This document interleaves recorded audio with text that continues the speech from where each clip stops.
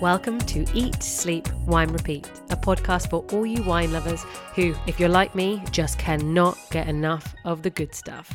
I'm Janina Dorr, your host, brand ambassador, wine educator, and sommelier. So stick with me as we dive deeper into this ever-evolving, wonderful world of wine. And wherever you are listening to this, cheers to you. Hello, everyone. How are you all? So, I'm bringing you a new style of episode. I wanted to help out my wine friends doing their WSET diploma, so that's the Wine Spirit Education Trust. And several episodes ago, I focused on viticulture. Now, this was just for me, but it turned out many people studying found that really, really helpful. So, this episode is going to be on fortified wines, which is one of the units that you do within the 2 years when you're studying your diploma. Now, apart from reading a lot of information, most of the time as students, they use flashcards. So I've decided to do a little bit of a flashcard style podcast. However, for all of you who just love wine and want to know more and increase your knowledge, this will still be a really interesting episode. But I warn you, my gosh, I've crammed so much in here. Naively, I thought that this would be able to cover all of the fortified wines.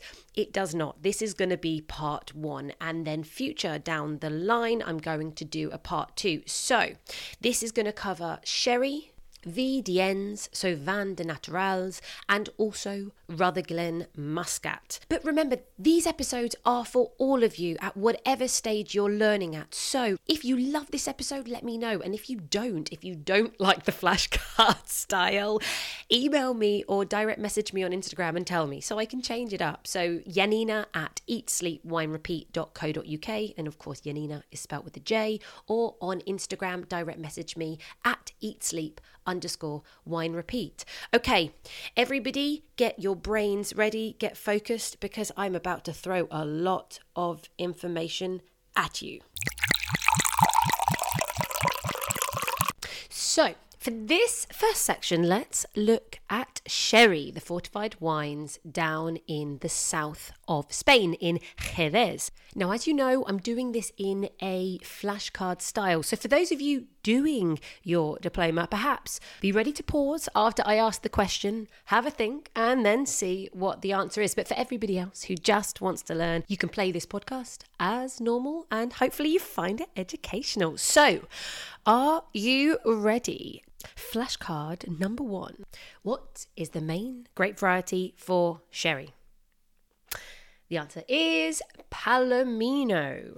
There are a few sub-varieties of Palomino, but Palomino Fino is the most important one and accounts for about 95% of the plantings. Now, this is a variety that is quite low in acidity. It's a neutral variety. Now, it does tend to oxidize quite quickly, and it's grown at high yields when used in sherry, so 80 hectolitres per hectare is the maximum. Now, this is the only grape that's permitted in the production of dry sherry. But what about the other 2 varieties grown? The first one is Pedro Ximénez.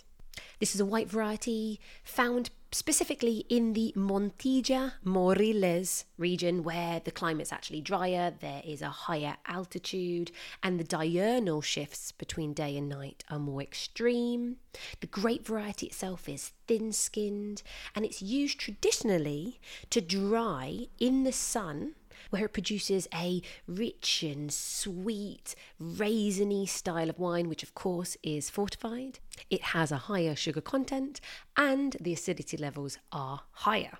And the other variety is Muscat of Alexandria, or Muscatel. So use those words interchangeably. Now, this grape is also used in another fortified wines, if you can think of it, in the VDN, so Vin de Natural, the naturally sweet wines of the south of France. But back to sherry, this grape variety likes to be closer to the sea, it creates high yields of sweet, ripe grapes, and it loves the hot climate and the sandia arena soils. Remember that, as now we are talking soils. So, what is the most important soil for sherry? It is Albariza. So this is a white soil. So this is quite chalky, has a high content of calcium carbonate. And for that reason, rootstock choices actually are important to make sure that your vine doesn't suffer from chlorosis. It's an amazing soil type that can keep all of the water that comes in the winter, so the roots can go deep. But on the surface in the summer, it can create a crust over the top, trapping in the water so it doesn't evaporate. And what's often done in the winter is little pits will be dug, almost like stairs, so that the water can run off and go into the soils, meaning that during the really hot drought-like summers, the vines can still access lots of water. Now, this is the favourite soil type for the Palomino grape. Okay, so what are the other two soil types? Soil type number one is, already mentioned, arenas. So this is a soil that you're going to find in the coastal areas, especially in the area around Chipiona, Rota, and El Puerto. And it's predominantly sand and clay with about 20% limestone. So as this doesn't hold water very well, this is for the Muscatel grapes. So Muscatel de Alejandría. And the last soil is Barros. So this is a darker, browner soil. It's more fertile. It is actually harder to work. You tend to get higher yields, so the quality is not as great. You're going to find these Barros soils around the foot of the hills and the low-lying valleys where the Albariza soils are. But typically now, if you're making fine wines, you're going to stay away from planting in these areas. Now, I mentioned area, so let's talk about the location. I've already mentioned that this is down in the south of Spain. This is within Andalusia. But let's talk about the Sherry Triangle. So what are the three towns that create those three corners of the triangle and are the only areas within which these sherry wines may be aged? The most famous is Jerez de la Frontera, then Sanlúcar de Barrameda, and then El Puerto de Santa Maria. Now, which of the three is more inland? This is Jerez de la Frontera, which means it's going to be warmer. Now, looking at Sanlúcar de Barrameda, this is the coolest area, typically with 17 to 24 degrees Celsius, and it's the highest in humidity, about 60 to 65%. The winters can be mild, but also damp. And this is the place that produces what sherry style? Manzanilla. Now we'll touch on that in a second. If we move across to Puerto de Santa Maria, is it a little bit warmer than Sanlúcar de Barrameda? Yes, a little bit more at 27 to 30 degrees Celsius, and the humidity is slightly lower at 55 to 60%. And Puerto Fino is the name given to Fino, matured here. And then, of course, because Jerez de la Frontera is more inland, temperatures reach 34 to 40 degrees Celsius. Now, how would you describe the climate down here in the south of Spain? It's a Mediterranean climate. It is warm. And there is a lot of sunshine, about 300 days of sunshine a year. So let's all pack our bags and move to Jerez. But you do still need an umbrella, really, because compared to the rest of Spain, actually it does have quite high rainfall. But this typically, as I kind of mentioned before, rains in the autumn and the winter months. Now, there are two winds that you need to know about. What are the names of these winds? One is a hot wind, one is a cold wind. The Levante is hot and the Poniente is cooling. Now, the Levante can be a really strong wind, up to 80 kilometers per hour. It's the famous easterly wind that can ruin your time sunbathing on the beach. But of course, if you're a surfer, it's fantastic. And then you have the poniente wind, which is the westerly wind that blows from the Atlantic. Hence why it's cooler, but it also brings in humidity. So Jerez is the place where both these two winds meet, and this allows for this really unique biological aging of sherry. So let's talk about flor. What is flor? F-L-O-R. Well, flor is a yeast and it forms like a film over the surface of wine, which protects it from oxidation. Now, the wine is filled into 600-litre barrels, which are known in the Jerez region as butts, and they are not completely filled. Now, with that, the flor has access to oxygen, which it needs, alongside nutrients in the wine, an alcohol level from 11 to 12% alcohol, and as it raises, the flor cannot be produced above 15.5 ABV. It needs to be at temperatures of between 15 to 20 degrees Celsius, good levels of humidity and low levels of SO2, and no fermentable sugars. So this is for a wine that has already been fermented to dryness. Now, what the flor does, it eats away at the alcohol in the wine and the oxygen. It produces carbon dioxide, but also acetaldehyde, and it's the acetaldehyde that gives sherry its flavour. So this is biological aging. So I repeat, these are biologically matured sherries and flavours that you're going to get. Have a think quickly, pause. Apple skins, bread dough, saltiness, nuts, hay. And the question is, which of the sherries are biologically matured and are going to taste like this?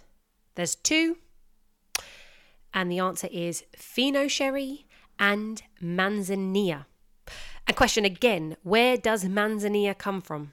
I think I have mentioned this already. This comes from its own DO, Manzanilla de San Luca. So this is San Luca de Barrameda region.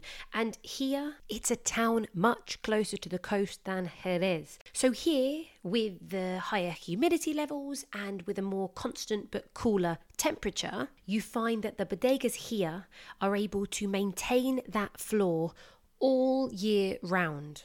So whilst they share all the same aromas and flavours as Fino, one, they're lighter in body, and two, they often have more of this salty, saline, sea spray edge to them, something quite zesty. Now, we haven't talked about the decision whether a wine is going to be a Fino or it's going to be in one of the other categories. So question to you, how are they classified?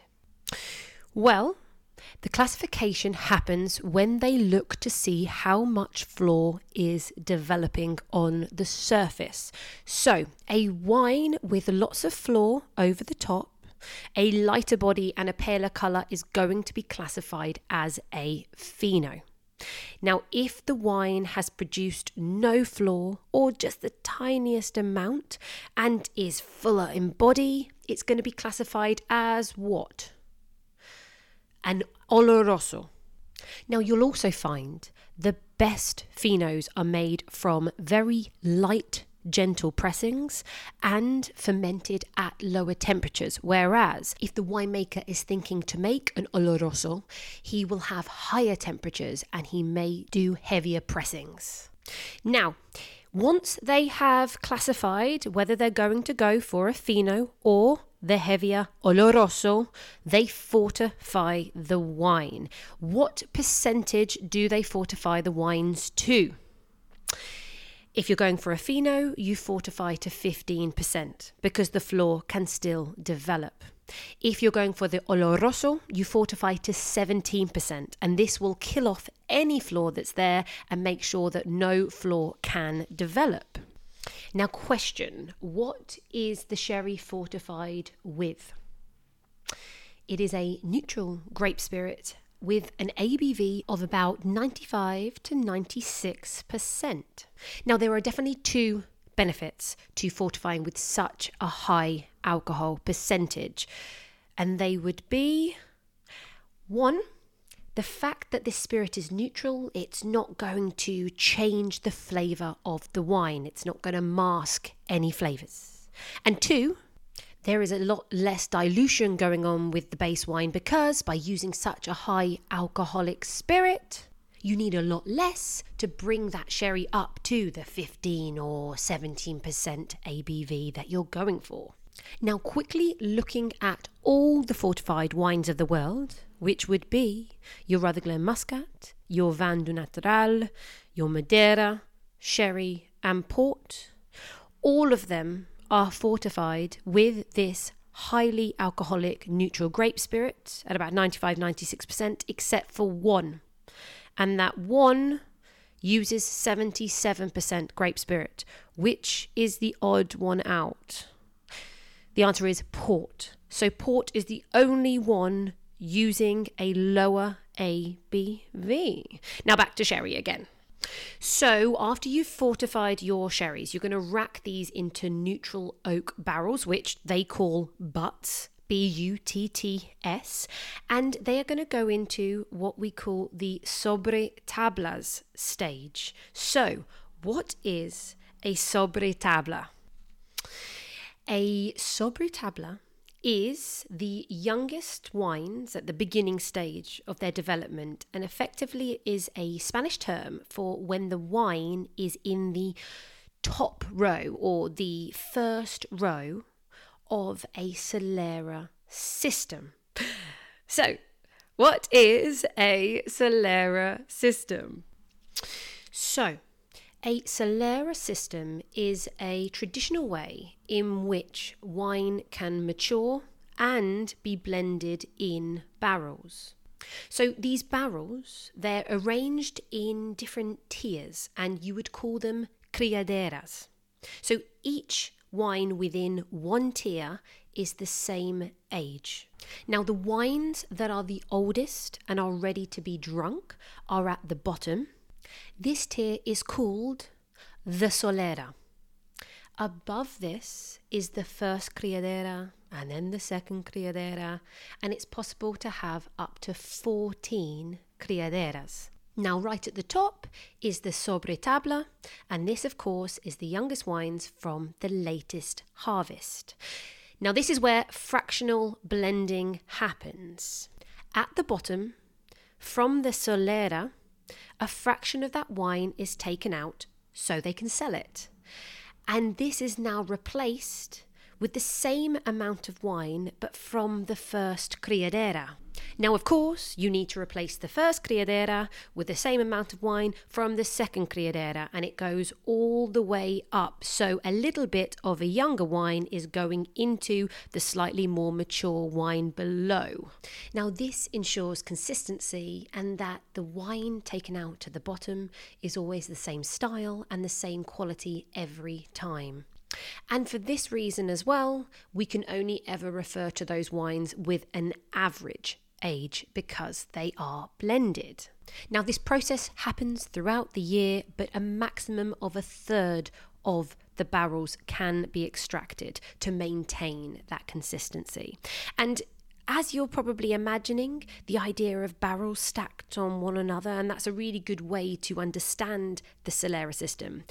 Actually, though, in reality, each tier, each criadera often is actually put in different places in the winery, for the fact that if there was an earthquake, having barrels stacked on top of each other could completely destroy a Solera system. And so they very often keep each criadera in different parts of the winery. So not as romantic, but the exact same system happens.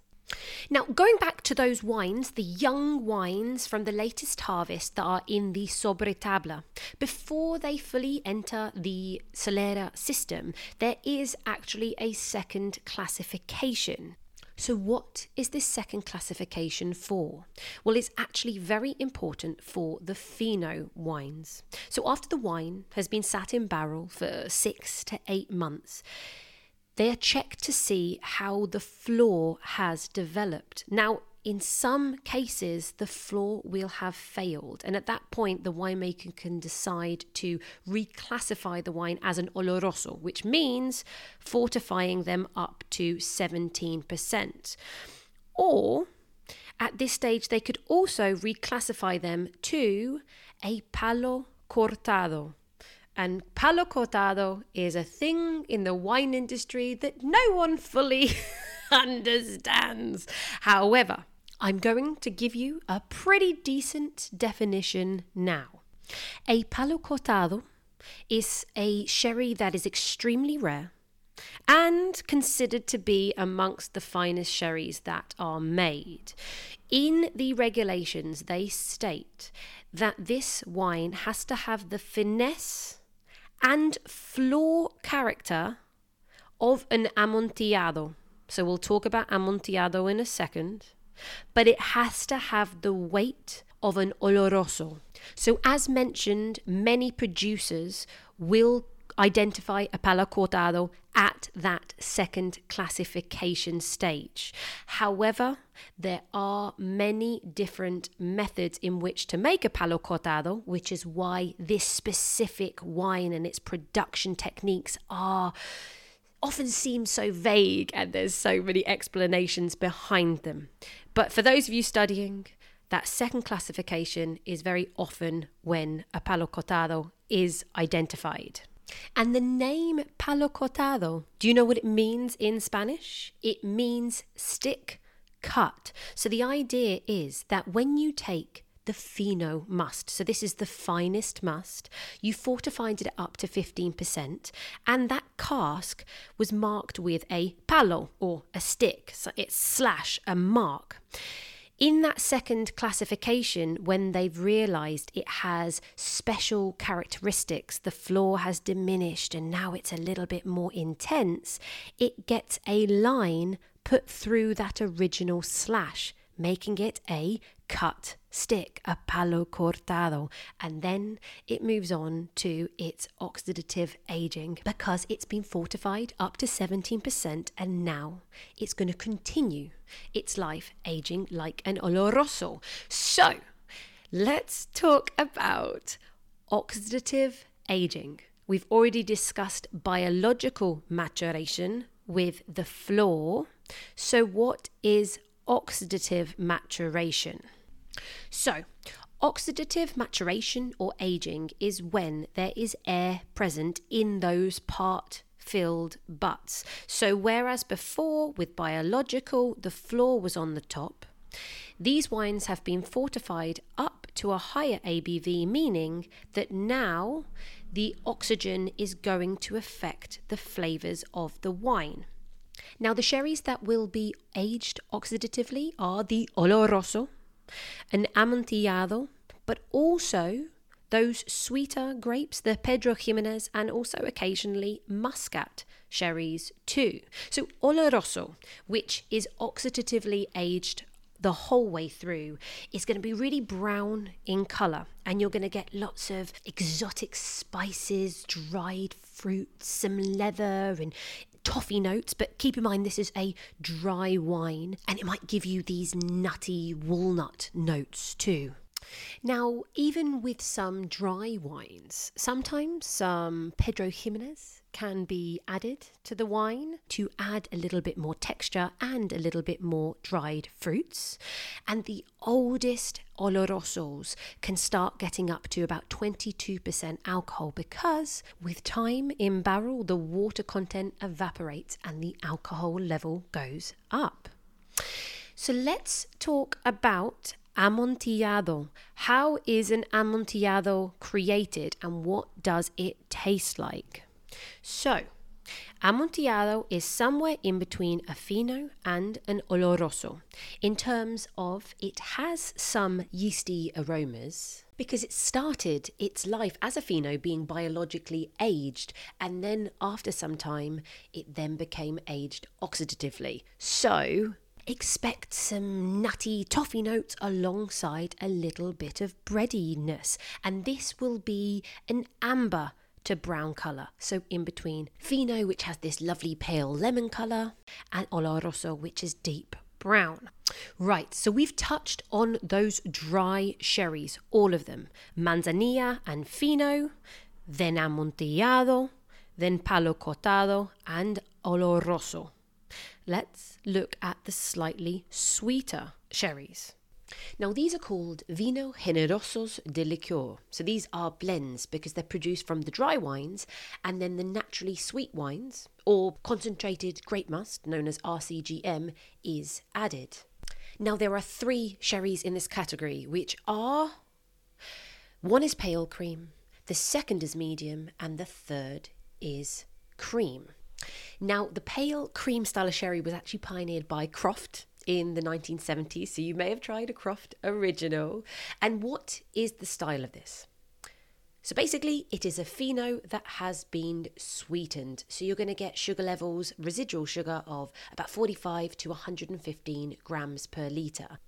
So what are medium sherries? So these are typically based on Amontillado, and then they'll be sweetened with the naturally sweet sherries, so PX or Muscat. And then when it comes to sugar level, it could be from a residual sugar of 5 grams per litre up to 115. Now, maybe you've guessed what a cream is going to be. It is based on Oloroso, and like the medium, is also sweetened with the naturally sweet sherries, PX and Muscat. In terms of sugar levels, you're going to find about 115 to 140 grams residual in these. Now, they're the 3 blended sherries, and of course I've been mentioning the naturally sweet sherries, so Pedro Ximénez and Muscat. But do you know the sugar levels that you would find in those? Well, PX, Pedro Ximénez, is really deep brown in colour, and it is very intense in sweetness. It very often reaches 500 grams per litre of residual sugar, but it has these beautiful dried fruit characters, spicy licorice notes and chocolate coffee, and it's beautiful poured over vanilla ice cream. So there you go, there's a tip. Whereas if you do find a Muscat, this is going to have a similar character to the PX, but it will have a little bit more of a citrusy floral edge to it. Okay, I am very quickly going to wrap up sherry. So I'm going to finish with just the average ages that you can find in blends and some vintage sherries. So if you see VOS on the label, very old sherry, this has an average age in the blend of 20 years. If you see VORS, that stands for very old rare sherry, and that's going to have an average age in the blend of about 30 years. And you can only apply for this quality of age indication status if you are an Amontillado, a Palo Cortado, Oloroso, or a PX.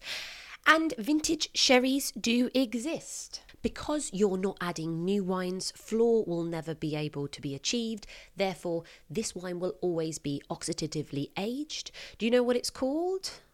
This will be known as añada. You will rarely see these wines, hardly any of them are made, and of course they can't age in a Solera system because you're not adding in any fresher, newer, younger wines. So they will age in just one barrel statically. That's it. Sherry done. There's still a million things we could talk about, but I think that will do. So let's look at Vin de Natural, the naturally sweet fortified wines. I'm going to obviously refer to them as VDNs. Now, where do they come from?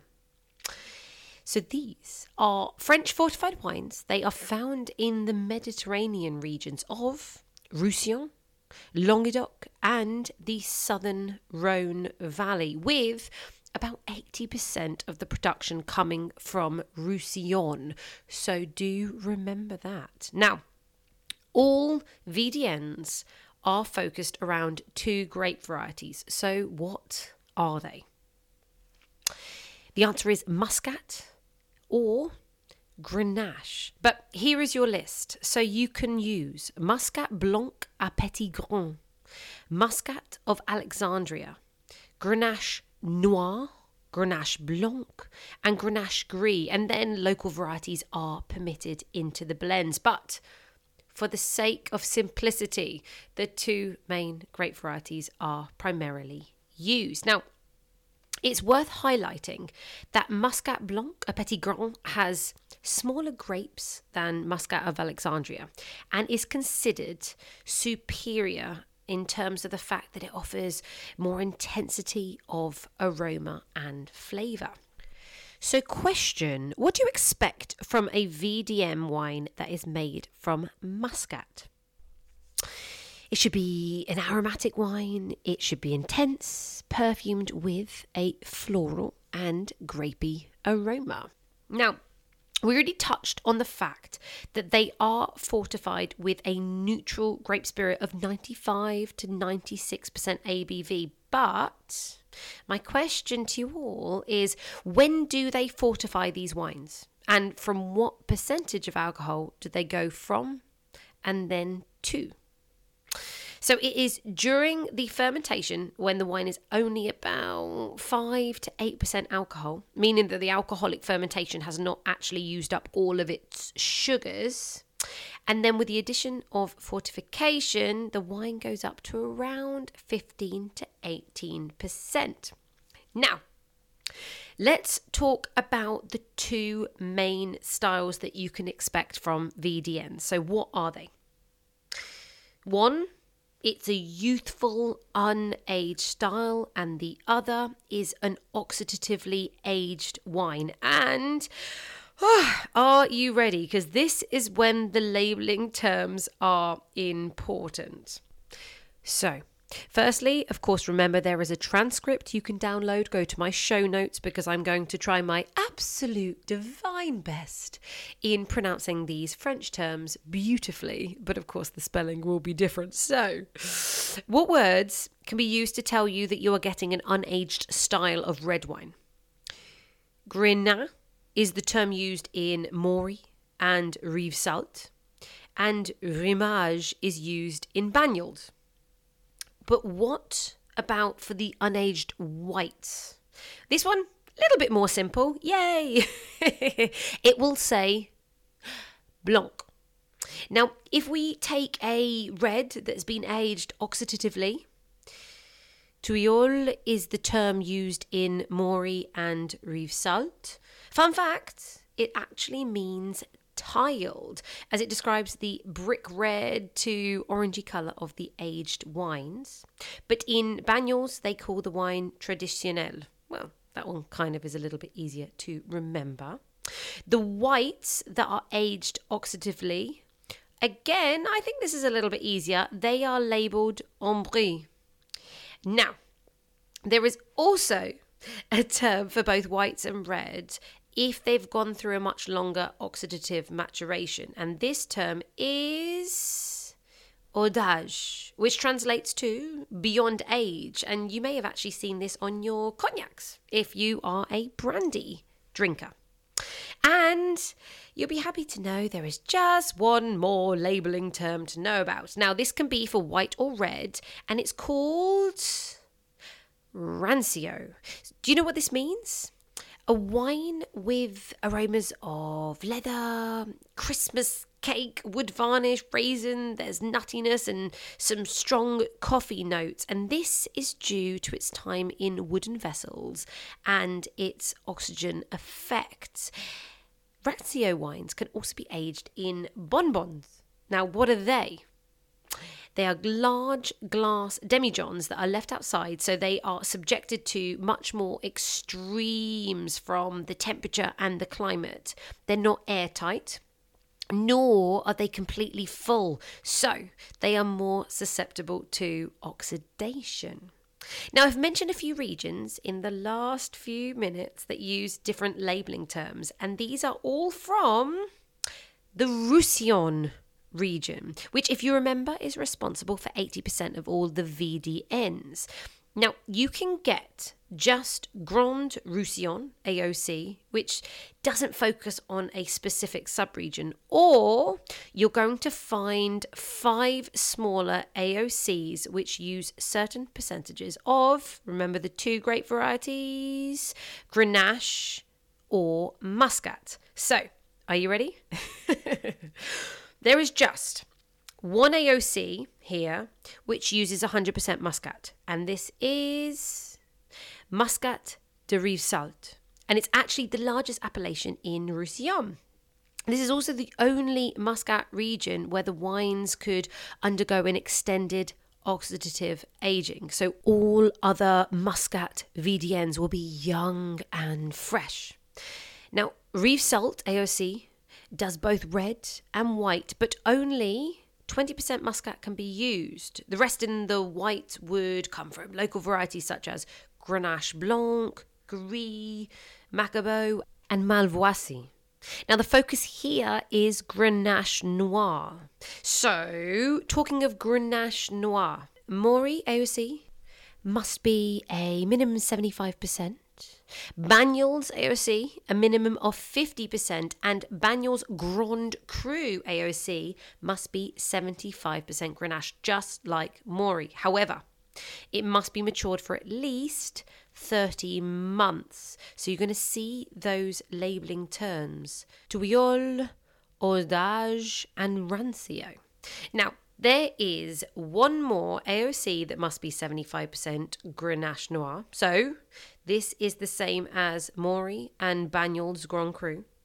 And this is in the Rhône Valley. So this region can also produce white and rosé. Do we know what it is? It is Rasteau. Now, there is just one more appellation in the Rhône Valley. I'm sorry, I know, more and more appellations. We are now switching over to Muscat again. So this region is Muscat de Beaume de Venise. Now, if I have not lost you already and you are still listening, we do have 4 more appellations left. They are all Muscat, so that's good, right?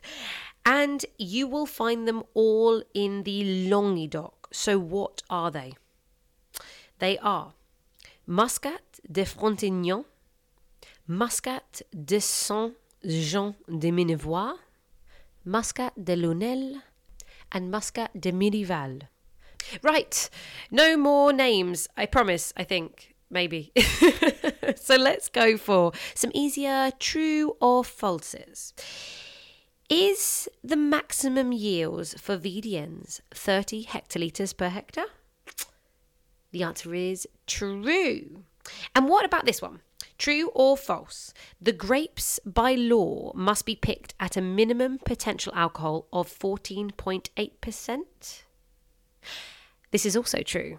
So being down in that warm, sunny weather of the Mediterranean, they can reach really quite high sugar levels. So winemakers actually have to be careful to make sure they still retain the good acidity. That is the challenge. And that's where altitude really can play a really big part in maintaining and keeping those acidity levels. It is the Roussillon region of those 3, Roussillon, Languedoc, and the Rhône Valley. It's the Roussillon region that is the warmest and the driest of those 3 VDN producing regions. Okay, I think you're VDN'd out. Let's go across to Australia.